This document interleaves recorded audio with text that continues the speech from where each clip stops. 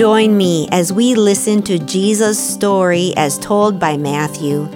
May these few minutes spent listening today draw us closer to Jesus, and may our lives also testify to His power and grace.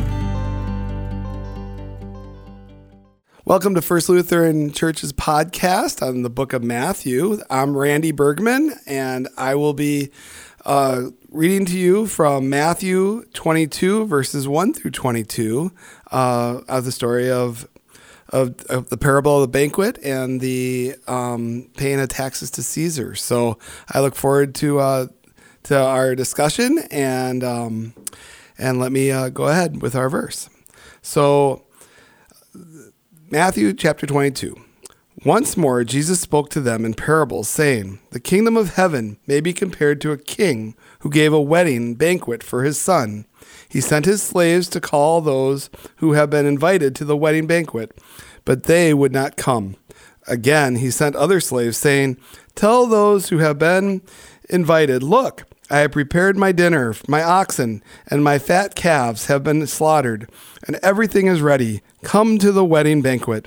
But they made light of it and went away, one to his farm, another to his business, while the rest seized his slaves, mistreated them, and killed them. The king was enraged. He sent his troops, destroyed those murderers, and burned their city. Then he said to his slaves, 'The wedding is ready, but those invited were not worthy. Go therefore into the main streets and invite everyone you find to the wedding banquet.'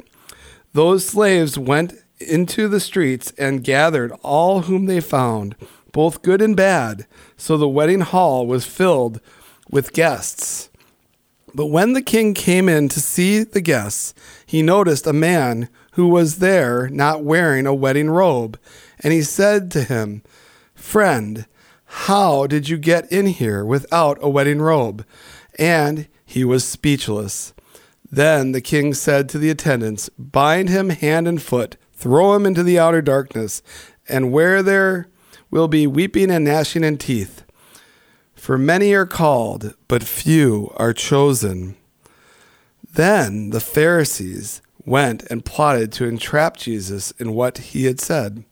So they sent their disciples to him, along with the Herodians, saying, 'Teacher, we know that you are sincere and teach the way of God in accordance with truth, and show difference to what you think. Is it lawful to pay taxes to the emperor or not?' But Jesus, aware of their malice, said, 'Why are you putting me to the test, you hypocrites? Show me the coin used for the tax.' And they brought him a denarius. Then he said to them, 'Whose head is this, and whose title on the coin?'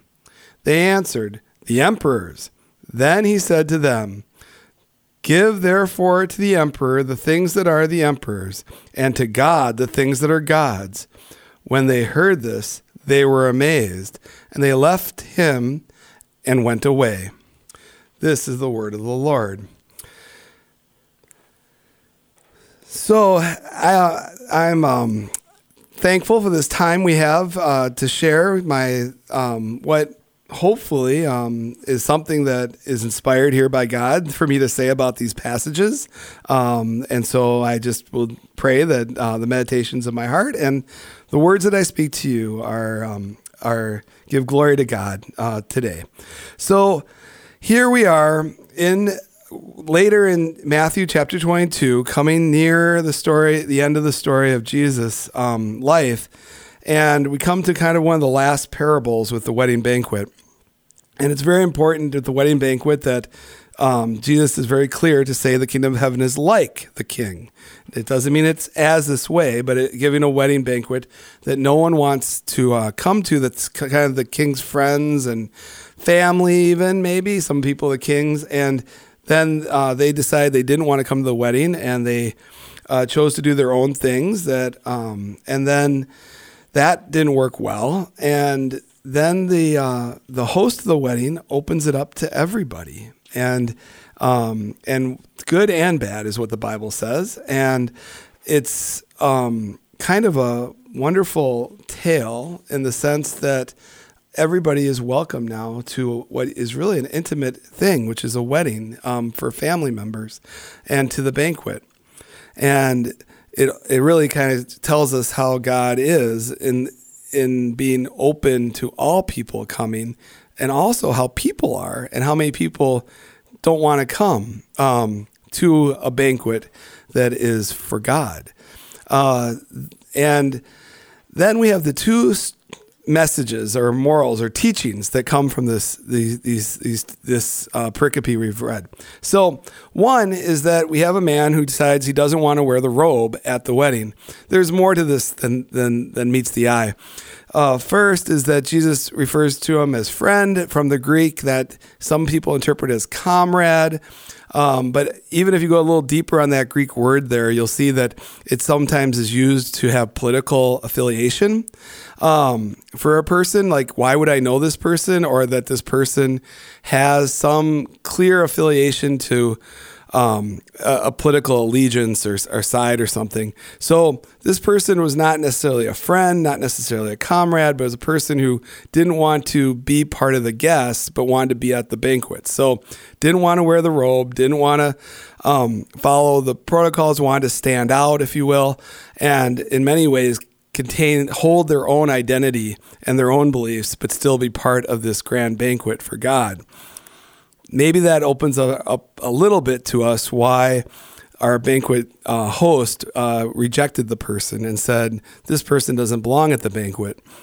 This person can go back with the gnashing and weeping of teeth to those people who won't be part of God's kingdom. That's a very harsh message for all of us, but really it isn't, because this is what the person chose to do, and it's part of a choice. And so that's what's part of that story. And then we have the part of paying taxes to Caesar.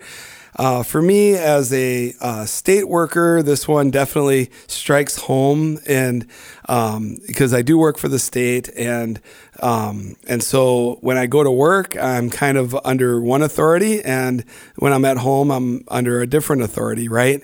Many of us share that same sentiment. But really, I think of other jobs I've had where I was like a classroom teacher in middle school, or definitely when I was an umpire in baseball, where I kind of take on a persona at work that I wouldn't want to be that person in society outside of that work boundary, right?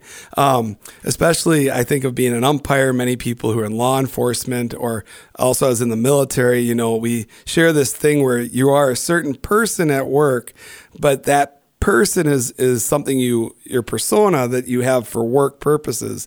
And it's so important to separate that from who we really are. And it's really, really important that we always separate people from what their jobs are, and that we are God's people, and not necessarily our job is what God's purpose for us maybe here in this life, and definitely in the one to come. Now, the last thing I do want to say here is that paying the taxes to Caesar, Jesus, this is probably the most poignant part of the Bible. It's the most valued scripture, in the sense that many people are very, very convinced that Jesus said exact words and made this point. There's no other sayings in antiquity that show that you give to God what is God, and to Caesar what is Caesar. So Augustus Caesar, the emperor of Rome at the time, every emperor liked to have their coins made after them, which showed that they were a god, and that is the god that people ruled under.